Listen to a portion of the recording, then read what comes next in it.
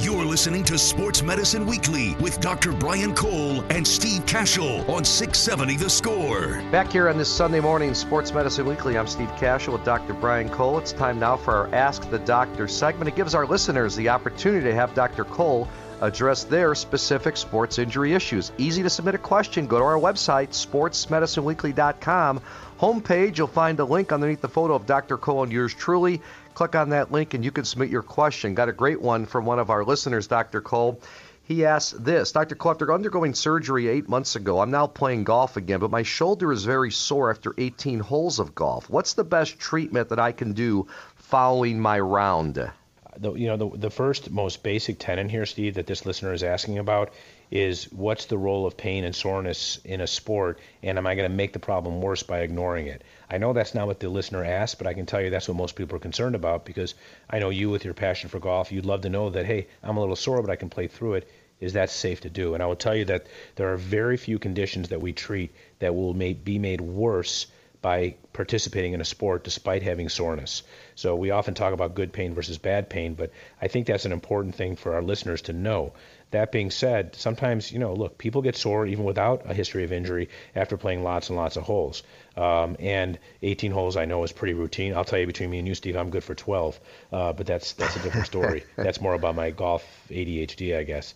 But, that being said, it's likely that this individual is just starting to play golf on a shoulder that's sort of adapting to increased stresses after having surgery, and soreness is sort of part and parcel to resuming activities.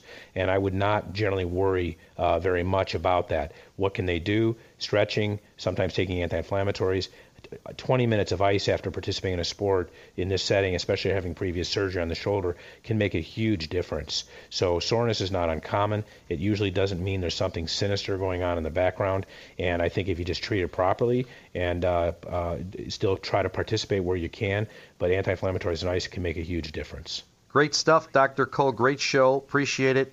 Best of health to you, your patients, your family. We'll talk with you again next Sunday.